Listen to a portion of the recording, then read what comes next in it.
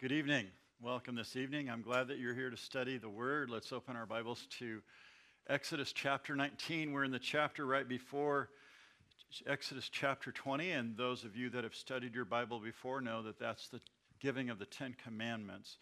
And so the children of Israel, as we've studied so far in these first 18 chapters, they have been basically in slavery, then delivered, with a lot of complaining. That's where these people are.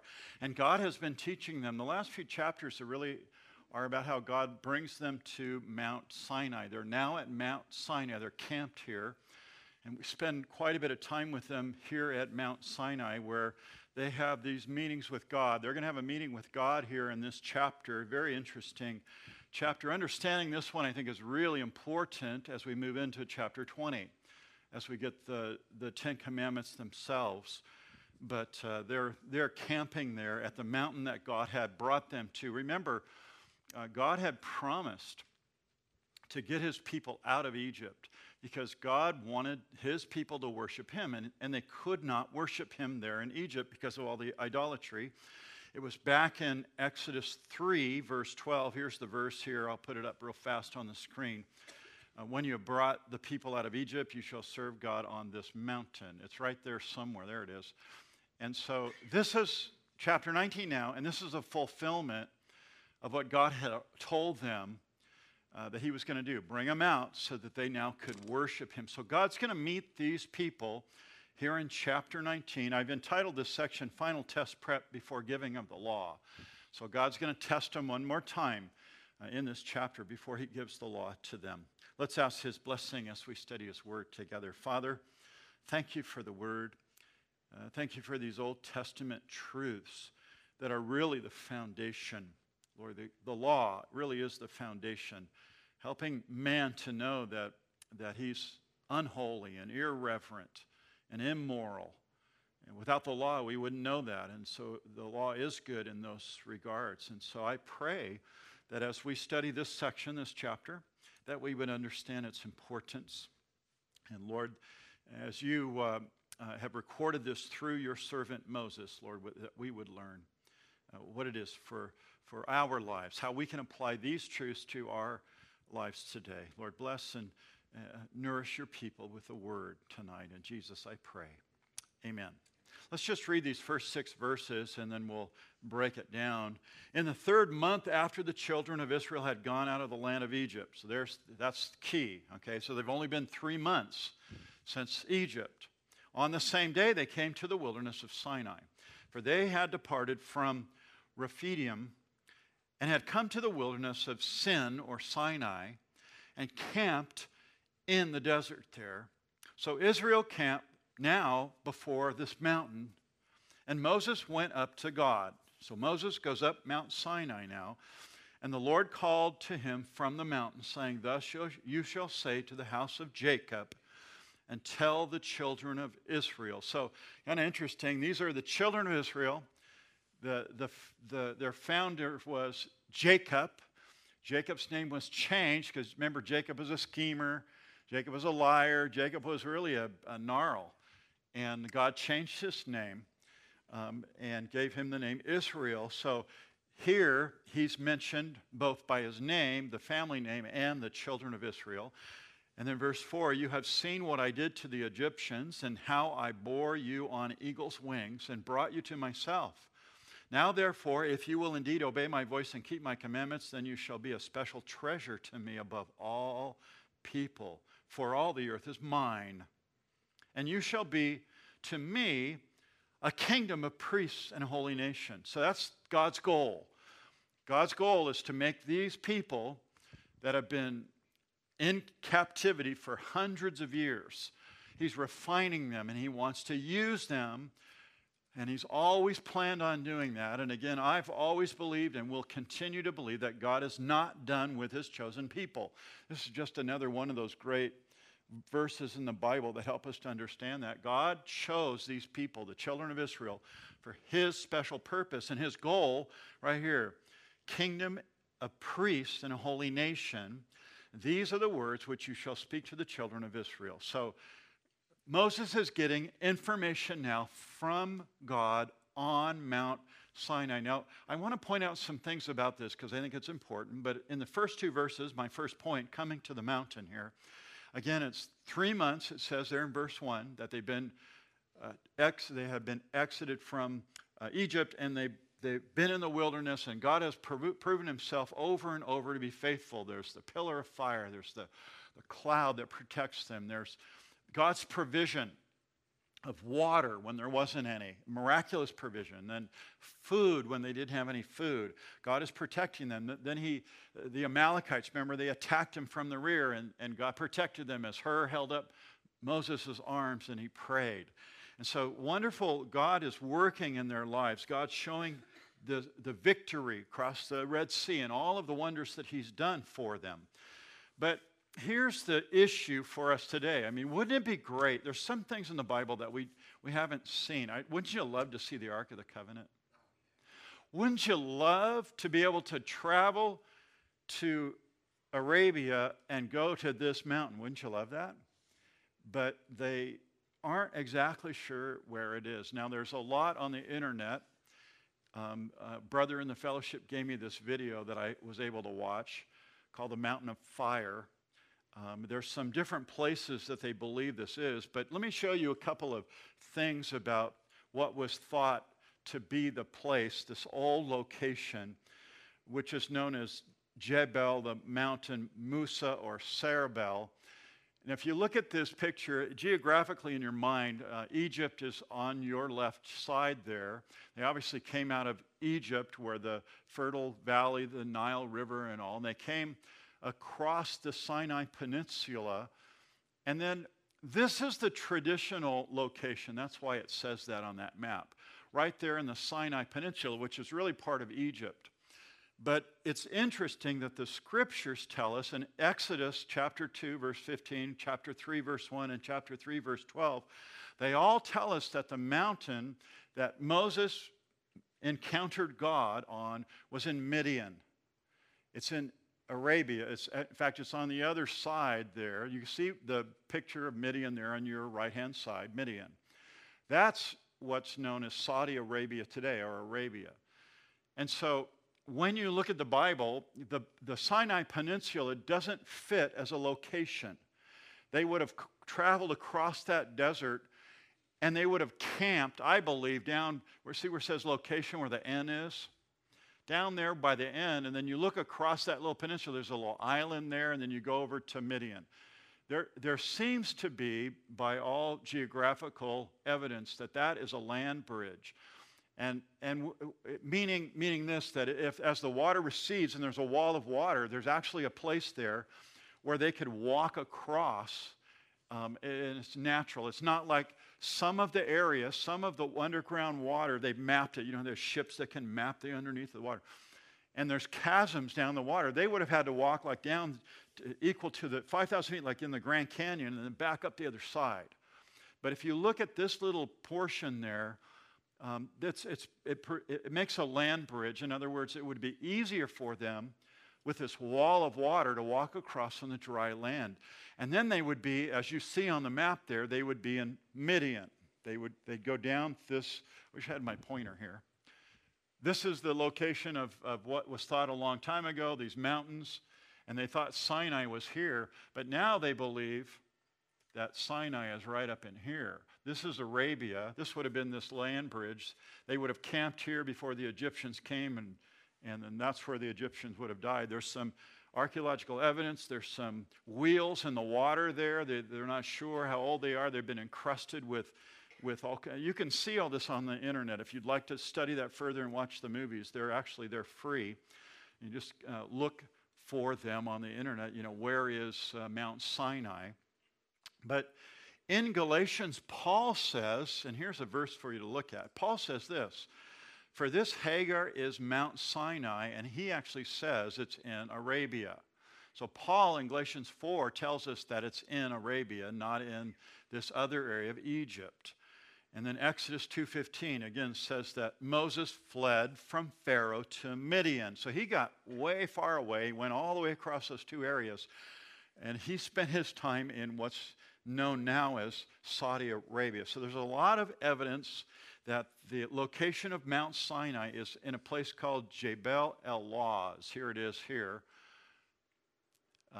And you'll see this, again, this is another map that I don't think is correct as some of the videos that I watched where they crossed way down at the bottom near the where it says Red Sea down there. But you can see that Mount Sinai there is in Arabia, this Jebel el-Lawz. It's a real interesting area. You can look at that again on the internet. It's fascinating. There's some artifacts there. There's some rocks that have hieroglyphics on them. Some have menorahs. And it seems that there were people there for a long time. There's built up stones. They would have built up stones to protect their herds. And there's lots of places where that could have happened in that area. So here in the text in chapter 19, verse 3, we have God's reminder to the people. Notice Moses went up, and the Lord called him, and he said, "You're the house of Jacob," or the children of Israel. I want you to talk to those people. Again, the people were acting like Jacob. They were whining and murmuring and complaining against Moses, and so I believe that's why that comment's in there. And then in verse 4, you've seen what I did to the Egyptians, and how I bore you on eagle's wings and brought you to myself. So this has been God's plan all along, to get them to this mountain.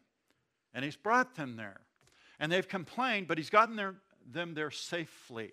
That's the point. They're fed. They have manna to eat. They have lots of water to drink. Even though they're in the absolute wilderness, God has brought them up on eagle's wings. I love that illustration there. If you've ever seen an eagle, when they have their little chick or their little eaglet, they can actually carry them from one location to the other on their back. And so the picture here is really clear that this young chick, this eaglet, has no way to protect itself, but God is the eagle. And God puts Israel on his back, and God has delivered his people for a special purpose to this place, Mount Sinai, just like the strong eagle would care for its little chick or its little eaglet there. And they've arrived safely on eagle's wings as God has led them from Pharaoh and across the Red Sea and all those. It's a really beautiful picture as Moses kind of shares that with us. But this is known, God's work in the life of his people. When they either reject it or they don't recognize it, it's known as God's prevenient grace. God is always working. Let me just ask the question. You've come to the Lord, many of you, and you look back in your past and you see things happening that just don't seem natural. I mean, God worked this situation out and this situation, and here you are now. That's God's prevenient grace. He's working in your life on behalf of his plan and purpose. And he did it with the children of Israel. I believe he does it today.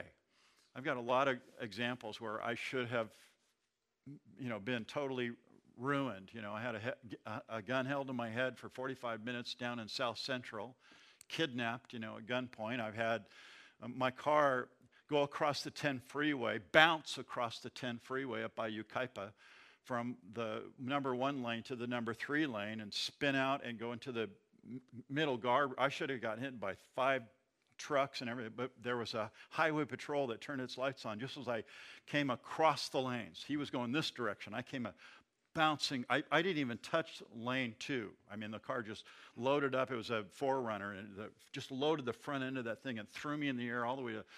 You've got stories like that. God's prevenient grace. You don't even understand why, but God had a purpose. God had a plan. And this is what we're seeing here with these people. God is guiding these people. They're special to him. He's preserving them. He's got them to this place there at Mount Sinai.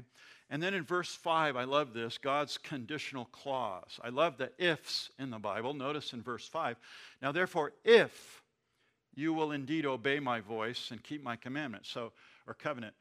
Throughout the Bible, you're going to see these things, people. Understand this, believers. God loves you and he's given you free will. He loves you and he's given you free will. You have to make the choice to obey his covenant. You have to obey his choice to be moral and live under his law. And so he's telling them here, if you will obey my voice, keep my command, then you shall be, notice, a special treasure to me above all people. I've chosen you for this, but now you have to make good on the promises I've given you. I've shown you my prevenient grace. I've led you out of bondage. You would have never gotten out of Egypt unless I led you, God is saying. But because I've chosen you and because I've led you from that place of bondage and delivered you, this is what I want you to do. Now you have to live up to these promises I've given you. Throughout the Bible, it's that way. Brothers and sisters, our job right now, even as New Testament Christians, is to live out those things that God has so clearly written. When it comes to morality, when it comes to kindness or goodness, we operate under the inspiration of the Holy Spirit. We ask the Holy Spirit to help us because my flesh gets tweaked, my mind gets bent, and we have to operate in that, and we have to be obedient to the Lord. So these people are getting instructed by the Lord that they need to keep the covenant. God's given them covenants. He's given them promises. He says, I want you to keep the law. Now, the law is going to come in chapter 20. So he's, again, these are the pre-tests. He's getting him ready, the people ready for his laws to come. He says, I want you to keep my covenant. And they have their choice to obey it or not. The conditions here, notice, they're hearing and keeping. If you will obey my voice, if you'll listen to what I say, and then keep the covenant, actually do it, actually operate in the area of responsibility that I've given you. Again, this speaks of a walk with God, a daily relationship with God, not a people that are governed by a God that sits far off in the cosmos somewhere, but a personal God. Listen to my voice. I'm telling you what to do. Have you ever heard that small voice when you're about to do something, make a decision, and the small voice tells you don't go that way or yes, say that? That's the Lord. And God wants to have this personal, day-by-day walk with us. We see that all throughout the New Testament. The same is true here in the Old. God is going to have a relationship with his people. And Israel's now going to be the representation of God in holiness to the rest of the world, to all the surrounding nations. So God is saying, I got a covenant, you better obey it. I've got laws, you better listen, because you're my treasure. I love you, and I want you to obey. It sounds like a mother with their children, doesn't it?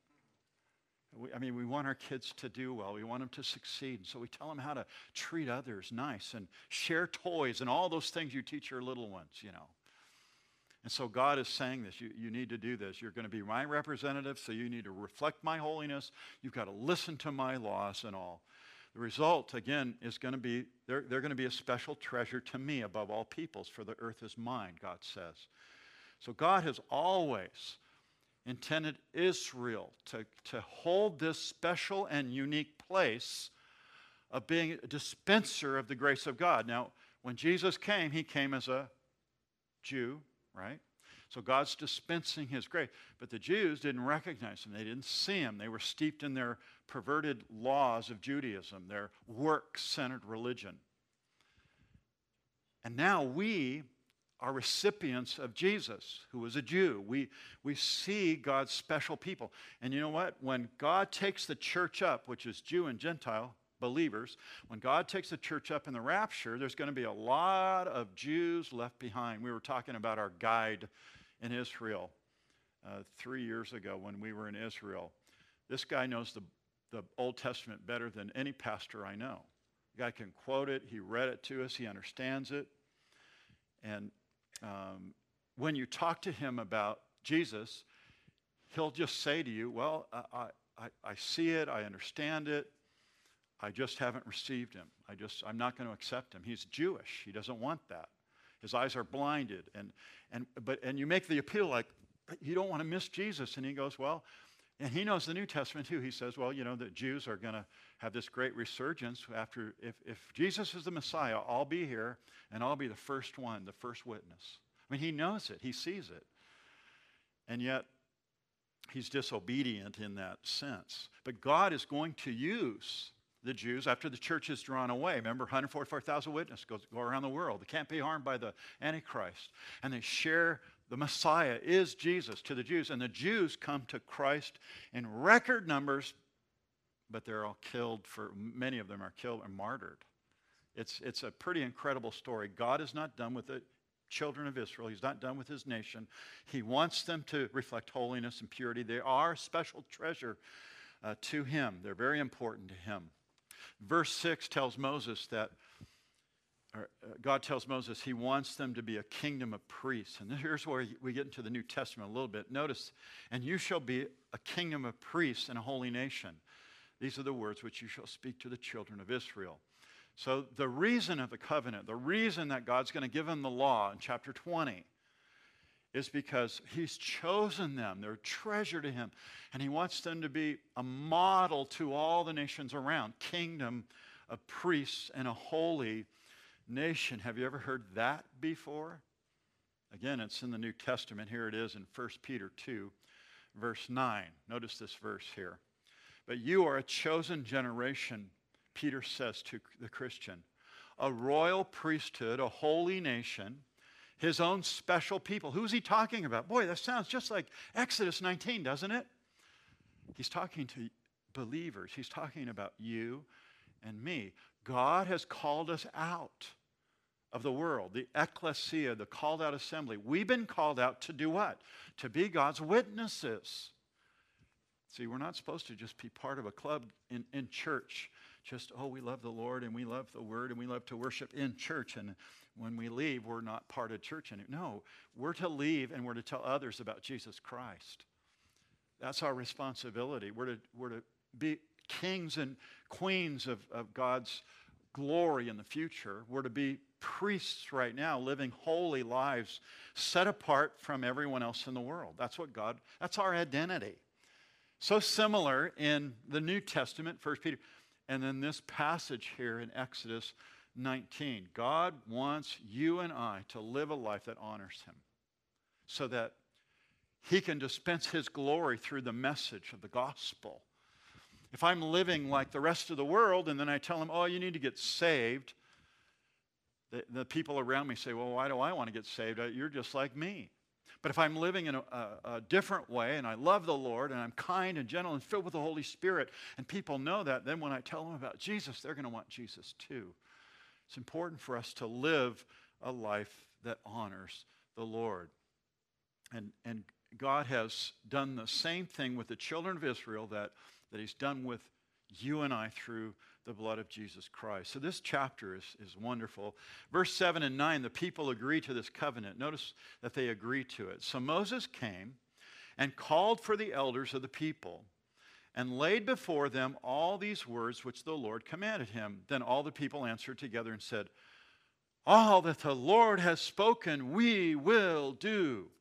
So Moses brought back the words of the people to the Lord. You're going to see Moses who's going to go up the mountain, down the mountain, up the mountain, down the mountain. He's going to do this over and he must have been a really good hiker because he's going up and down this mountain a lot, carrying the message to the people, carrying the answer back to God. We'll see that several times here in this text. But their answer, they were sincere in their answer, but they're not going to follow through, are they? They've got a long way to go. God's working with them. They were accepting God's covenant by faith. Yes, we will do it, like people accept the Lord by faith. The same way in the Old Testament as in the New Testament. And God offers that covenant again. He makes a promise. He offers his blessing. But that covenant and that blessing has to be embraced by the believer, right? You must take the free gift of God that he offers in order to be saved. You have to choose to take that gift. You can't just say, well, save me if you're going to save me, Lord. Or your covenants are good, but I don't know if I want to listen to them or believe them. See, he's calling in Exodus these people to embrace the truth. He wants them to be a holy people. He has told them they're his special treasure. He's got a plan and purpose for them to be a blessing to the world, but they have to embrace it. Just like you and I, when we hear the gospel, we had to embrace it. We had to receive that free gift of eternal life. Again, if it's in Ephesians 2, verse 8, notice this verse behind me. For by grace you've been saved through faith and not of yourselves. It's a what? It's a gift. That's why your pastor says that. That's why I make a big deal about that appeal. There are those that are 5-point Calvinists that do not believe you can choose God because you're a cold stone. That is not what the Bible teaches. I'm sorry, it's unbiblical. What the Bible says is that God offers you an opportunity to choose. We just saw it in Exodus, right? Did you see that?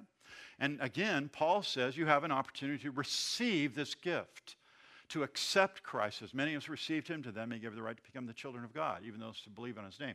Belief in Jesus is essential. You cannot come to Christ without receiving, or come to God without receiving the free gift in Christ. And the same thing was true here in this story that we're reading. They had to agree on the covenant. They had to receive the covenant by faith, just like we do. And then look at verse 9. Moses returned to the top of the mountain with the people's answer. And the Lord said to Moses, so he's going back up to the mountain, behold, I come to you in a thick cloud, that a people may hear when I speak with you and believe you forever. So Moses told the words of the people to the Lord. So Moses here, he's going back and forth between the people. Notice the people aren't going to God. We're going to see there's fear between the people and God, a righteous fear. But it's Moses who becomes this intermediator. He's going back and forth and speaking. There's a thick cloud, and Moses is hiking back and forth. And then here in verse 10 through 15, we get these particular information or steps that the children of Israel were to take to prepare for the giving of the law, to prepare to get in God's presence. God is going to now come and dwell with them on this mountain. So they're going to prepare to meet with God. Verse 10, then the Lord said to Moses, go to the people and consecrate them today and tomorrow and let them wash their clothes. That word consecrate is important to Israelites, to the Jews, even to this day. You remember in the New Testament, the stories about the ceremonial cleansing of the Pharisees. They washed.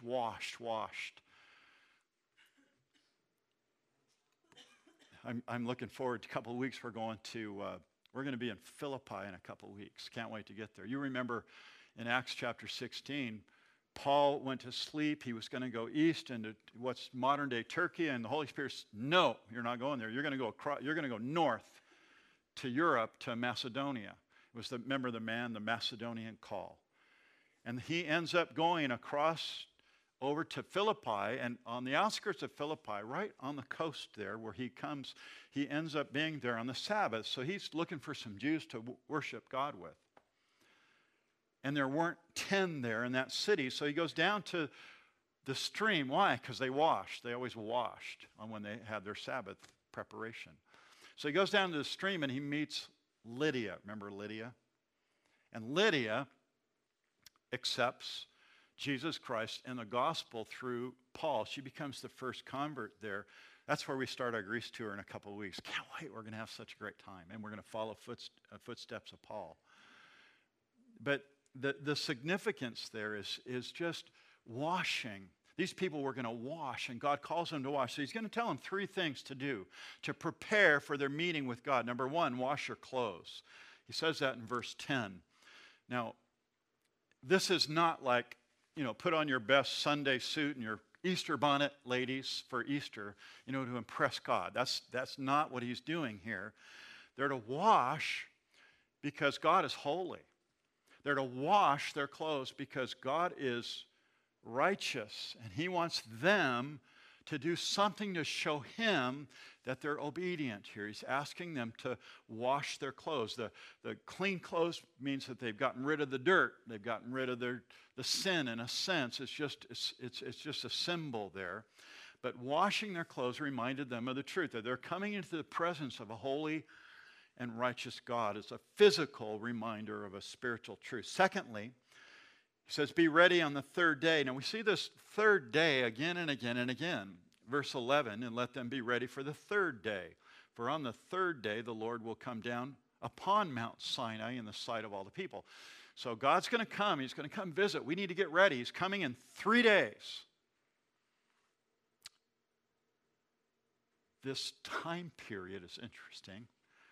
There are a lot of speculation about what that means, but I just believe personally, as I read the story, just keep it in context, that he's just giving the people this preparation time. You better get ready.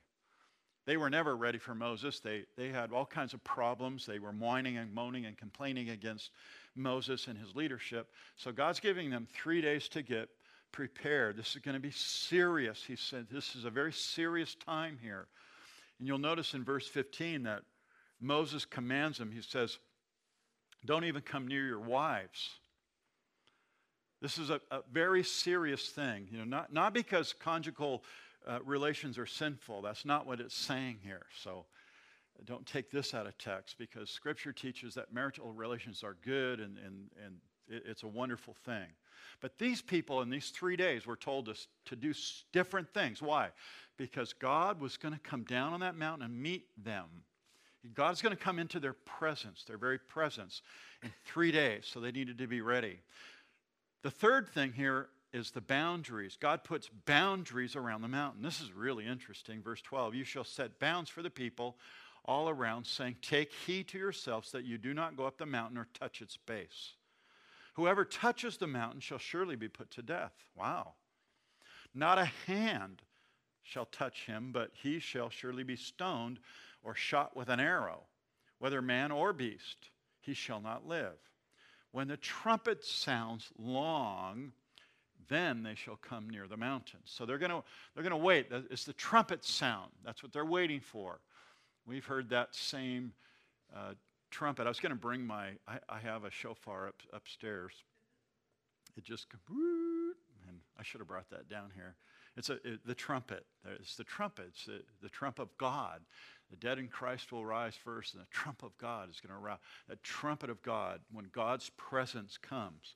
But here's the question. Why does God put these boundaries around the mountain where he's going to be? Because here's Mount Sinai is the most holy place on the planet when God shows up. And God always has a place for these people. They're going to build a tabernacle. They don't have one yet. So the mountain, Mount Sinai, that's why it's so important. That's why people want to go find it, and they want to hang out on it. They want to walk around it, even today. You see, watch the video, and you'll see this. Saudi Arabia has, they've actually chain link fenced around this one mega area. You can look at it from Google Earth. Really interesting. You can see where could have been ruins and different things where there's a rock like the Rock of Horeb that was split. You can see pictures of all these things, and boy, it really looks a lot like where that would have been. People want to go there, but God says, listen, I don't want any of you going near this mountain. Why? Because they're unholy and he's holy. And then God's going to establish his presence in the temple. And the temple, remember, it was at Shiloh. It was on the mountain at Shiloh. Then it went to Jerusalem. These are holy places. And then God dwelt in the temple. And then the priest could only go in the temple 1 day a year, Yom Kippur, the Day of Atonement. He could go in there and he would make atonement for the people, sprinkling the blood on the mercy seat and all. This is what this mountain represents. God is coming. It's holy. And those people are unholy. They can't come near it. And that's why God's made this boundary here. God's holy and we aren't. That's the bottom line. And it's an awesome thing to have communion or to speak with an awesome God. Here's the application. I want to be careful with this because I think you could get carried away, but we need as a people to be very, very reverent when we talk to God. God is holy. He is sovereign. He's not the dude upstairs. He's not the main gazane up the hill. We should never refer to God with those frivolous ways. God is holy. He is like no other. He's sovereign. We need to be very, very careful in his presence. These people had to be very careful. They'd die.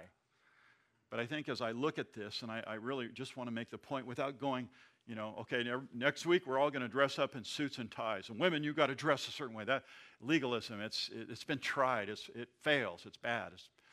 But when you approach God, and even in your prayer, be so holy and reverent and understand that God is holy and he wants to be worshiped. It's serious business to be in the presence of God. That's what we're seeing here in this chapter. The main difference for us is that Jesus has made access to God. In this case, they didn't have it. It was Moses that was their mediator. For you and I, it's Jesus. But Jesus has given us access. We just celebrated that in Easter. Let me show you this verse, Matthew 27. Notice, and Jesus cried out again with a loud voice and yielded up his spirit. Then behold, the veil of the temple was torn in two from top to bottom. The earth shook and the rocks were split. Why? Because God had done his work. It was finished. And that veil, the temple, it was Herod the Great. The Jews, I think the temple was 40 cubits high everywhere they had built it. Herod came in and he built a temple. He made it 60. It was massive. So you have this massive 4 to 6 inch veil that went across inside the Holy of Holies that was some 45, 50 feet tall. And it was ripped from top to bottom, just showing us or proving to us that Jesus had given access through his blood to God the Father. We have a different relationship than these people. That's why it's good to keep that in mind as we study this in Exodus, to understand that these people, they're going to be given a law so that they can obey it. Jesus has come and fulfilled the law. And we put our faith in him and what he's already done. These people were being taught God's ways. God is going to communicate to them for the first time. They're clueless here. So everything's beginning here. But for us to look back at it, I love to look back at this. The temple represented the religious system that God had put in place. But when Jesus came and died on the cross, the temple was no more. There's no need for the temple. Why? Because Jesus' blood shed for remission of sin. There's no reason to go to the temple and shed sacrifices anymore, or shed blood for sacrifice for sin, because Jesus did it. So the very interesting when you look at all those things in light of the New Testament. But here in chapter 19, these people are getting their very first encounter. And God says, wash, be prepared, and watch out for the boundaries. See, this is a holy place. Verse 14, so Moses went down from the mountain to the people, and he sanctified the people, and they washed their clothes. And he said to the people, be ready, third day's coming. Don't come near your wives. So they were supposed to really be serious about that time. Now here's the meeting with God, verse 16. Then it came to pass on the third day in the morning, the mountain lights up, thunderings, lightnings, a thick cloud on the mountain. And the sound of the trumpet, remember that's what they were listening for, was very loud, so that all the people who were camped trembled. This is not just your basic eruption of a volcano. Again, when you look at the videos, very interesting, all these desert, rocky mountains, very red soil. But there's one mountain right in the middle of this area that's black on top, like the rocks were burnt. Very interesting. Could be. The archaeologists and this other Christian that have gone there, they make a big case that that's the location of Mount Sinai. I don't know. It could be. But God shows up, and it's so loud, thunders. There's so much going on. There's the cloud of smoke that these people at the base of the mountain, they're like, oh no, what did we do? They are frightened. They're afraid. That's what it says here. They trembled, and Moses, verse 17, brought the people out of the camp to meet God. And they stood at the foot of the mountain. They were hiding in their tents, and Moses said, no, you got to come out. Come out, wherever you are, and let's stand at the foot of the mountain, and God, we're going to have this encounter. Now, Mount Sinai, verse 18, was completely in smoke, so it's burning. The rocks are burning because the Lord descended upon it in fire. Its smoke ascended like the smoke of a furnace. So, think of a furnace. The mountain These people are afraid. And there's a lot of noise going on, and the earth and the mountain quaked, it says, greatly.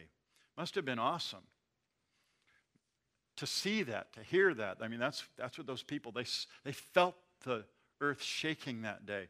And again, this is kind of a combination of a volcano erupting and thunderstorm, but I think it's much greater than that. That's why they trembled so much. God is revealing himself to these people in cloud, in fire, in smoke, in sound. He's revealing himself. He has great power. He has control. And he's doing that with that mountain. As they look up and their mouths, jaws are dropped, and they're looking at the mountain. So the people in the camp, they trembled there. And then the trumpet sound, verse 19, sounded long and became louder and louder and louder. And Moses spoke, and God answered him with a voice. So this trumpet, this is interesting. All the people heard his voice. Everybody heard the voice of God. We don't know what he said, but they heard his voice.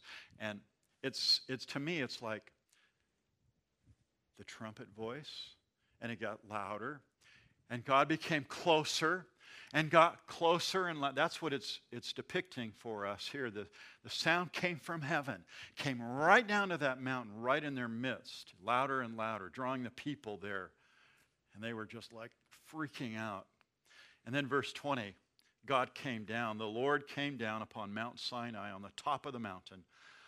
And that's where the Lord called Moses up there with him to the top of the mountain. So Moses went up. So Moses has already gone up and down and up and down. He's going up again here in verse 20. And God has put all his power there on display at the top of that mountain. As the people at the foot of the mountain are freaking out and they're afraid, Moses just courageously marches right up the mountain. They must have been like, Moses, why are you doing this? You're on a suicide mission, Moses. But God is doing something special in front of the people. He wants the people to see that Moses is the mediator, that Moses is the one that's going to go between God and them. And he's going to do this over and over. That's my next point here in verse 21, Moses the mediator. And the Lord said to Moses, go down and warn the people, lest they break through to gaze at the Lord, and many of them perish. So they're at the foot of the mountain. Moses has courage. He's marched out to the top of the mountain. God looks down at the bottom of the mountain. Those people are, people are people. Man, I wonder how far I can go before something happens. And God sees them, and he says, I made boundaries for these idiots, but they're going to come up after you. I don't want to hurt them. I mean, really, that's what he said. Go down and tell them, Moses, right now. Run down there and tell them. So Moses is going to go back down there and warn them, the curious, the ones that were sneaking around there. And also, let the priests who come near the Lord consecrate themselves, lest the Lord break out against them. So we're not really sure the priests are elders, possibly. We don't know of other priests besides Jethro. But maybe when Moses had, Jethro told him to break everybody up into groups, maybe he assigned some religious or spiritual leaders there. We're not really sure, but he says there's priests. So let's get those guys to set themselves apart or consecrate themselves. But Moses said to the Lord, the people can't come up to Mount Sinai. You already warned us, saying, set boundaries around the mountain to consecrate it. Again, God was showing Moses that he is the one that's going to mediate for the people. So now Moses has to go down there and tell the people, don't go past the boundary. God told him once, now it's going to be Moses that becomes the mediator going back and forth there. And God sends Moses back down. Verse 24, then the Lord said to him, away, get down, then come up again. Poor guy. I mean, he's gone up and down this mountain several times. That's why I said he must have had real strong legs. And this time, when you come up, bring Aaron with you. But do not let the priests and the people break through to come up to the Lord, lest he break out against them. So Moses went down to the people, and he spoke to them. So Moses, again, he's going up and down. This time he brings Aaron. Why? Because God wants the people to see that Aaron now is going to be the high priest. Remember, Moses is the prophet. Aaron is going to be the high priest of the nation. So God wants the people to watch Moses and Aaron go up there and live. They're going to go up and live, and they're going to come down, and they'll be alive. The other people couldn't do that. They had to be separate from God. I think that's really important to understand that God has made Moses now the mediator between him and the people, and he's given authority to Moses to speak, and also Aaron has been set apart now to be the priest of the nation. But there's another important point here, and I want to make this. I think most of you get it. God has appointed a mediator here, and it's Moses. Moses becomes the picture of Christ. We've seen a lot of those pictures in this story of Exodus. Now Moses becomes the mediator for the people. God's appointed him to go between himself and all the people. And a mediator is just the one that's been appointed. God has chosen him, not the people in the camp. God didn't say, okay, you guys vote on somebody. Let's do this democratically. No, God chose Moses. God singled him out to be the one to do that work. And I think that's really important to note. The priests are told not to touch the mountain. The people are told not to go up the mountain, but Moses and Aaron have this ability because they've been appointed, and Moses specifically, to be the mediator here. Now in the New Testament, and I'm going to end with this thought because it's a great thought. It's in Hebrews. It's in Hebrews. Notice this verse in Hebrews 8. But now he has obtained a more excellent ministry, inasmuch as he is also mediator of a better covenant, which was established on better promises. This is speaking of Christ. Jesus is our mediator. A mediator is the one that works kind of in between the two sides. And by the way, that's happening. A week from Friday, I'm going to be representing the church against the lawsuit. We've been in this lawsuit for years. And it's coming to an end. And so I'm going to be in this room. We have a mediator. We hired a judge. Our lawyer and the other lawyers hired it, and we're going to try to settle this whole thing. That happens on the 13th of April, a week from this next Friday. So this Sunday morning, I'm going to talk about that, and I'm going to ask for prayer, and that the Lord would just prosper this church body, and keep us from spending any more money. And we're hoping that it'll all come back, but we don't know. But it's mediation. So this Moses is the mediator, and then Jesus becomes our mediator between a sinful man and a holy God. We have Jesus. Don't you love that? He's your mediator. When there's a disagreement, the mediator steps in and works it out. And that's what Jesus has done for you and I, because we're sinners. We're human. We're sinners. The Bible says that all are sinners. We've all fallen short of the glory of God. There's no one righteous. We're all sinners. Sin, transgression, breaking the law. That's who we are. That really should describe anybody in this room. But we've been saved. And Jesus came and he paid our ransom, remember? We've been talking a lot about that the last week. He shed his blood and he paid our ransom so that we could be free from that. And Jesus goes before the bar of God and says, he's mine, she's mine. And he's the mediator between us and God because of all that he's done. I love that truth. It's in 1 Timothy 2. Look at this verse. For there is one God and one mediator between God and men, and that's Jesus Christ. Jesus Christ is our mediator. Again, the similarities in Exodus and the New Testament are just mind-blowing. I love this story. Next week, on Wednesday night, we'll start with an introduction to the Ten Commandments, and I'll be gone for a couple weeks. Pastor Chris is going to be teaching. You need to be here for Pastor Chris's teaching on Wednesday night. I'll be gone for a couple of weeks. We're going to Greece and Rome, and we're going to follow the footsteps of the Apostle Paul. It's going to be a really great time. There's 21 of us on our tour group, and I'm looking forward to that. But Pastor Chris will be here teaching. I'll be here next week, and then after that, Pastor Chris will be here. He's going to start the study of Leviticus in 2 weeks on Sunday night. I finished Proverbs this Sunday night, and then Pastor Chris will start Leviticus on Sunday night, and then Daniel teaches a week, then I teach a week, then Chris, then Daniel, then me, and we just kind of rotate through the book of Leviticus.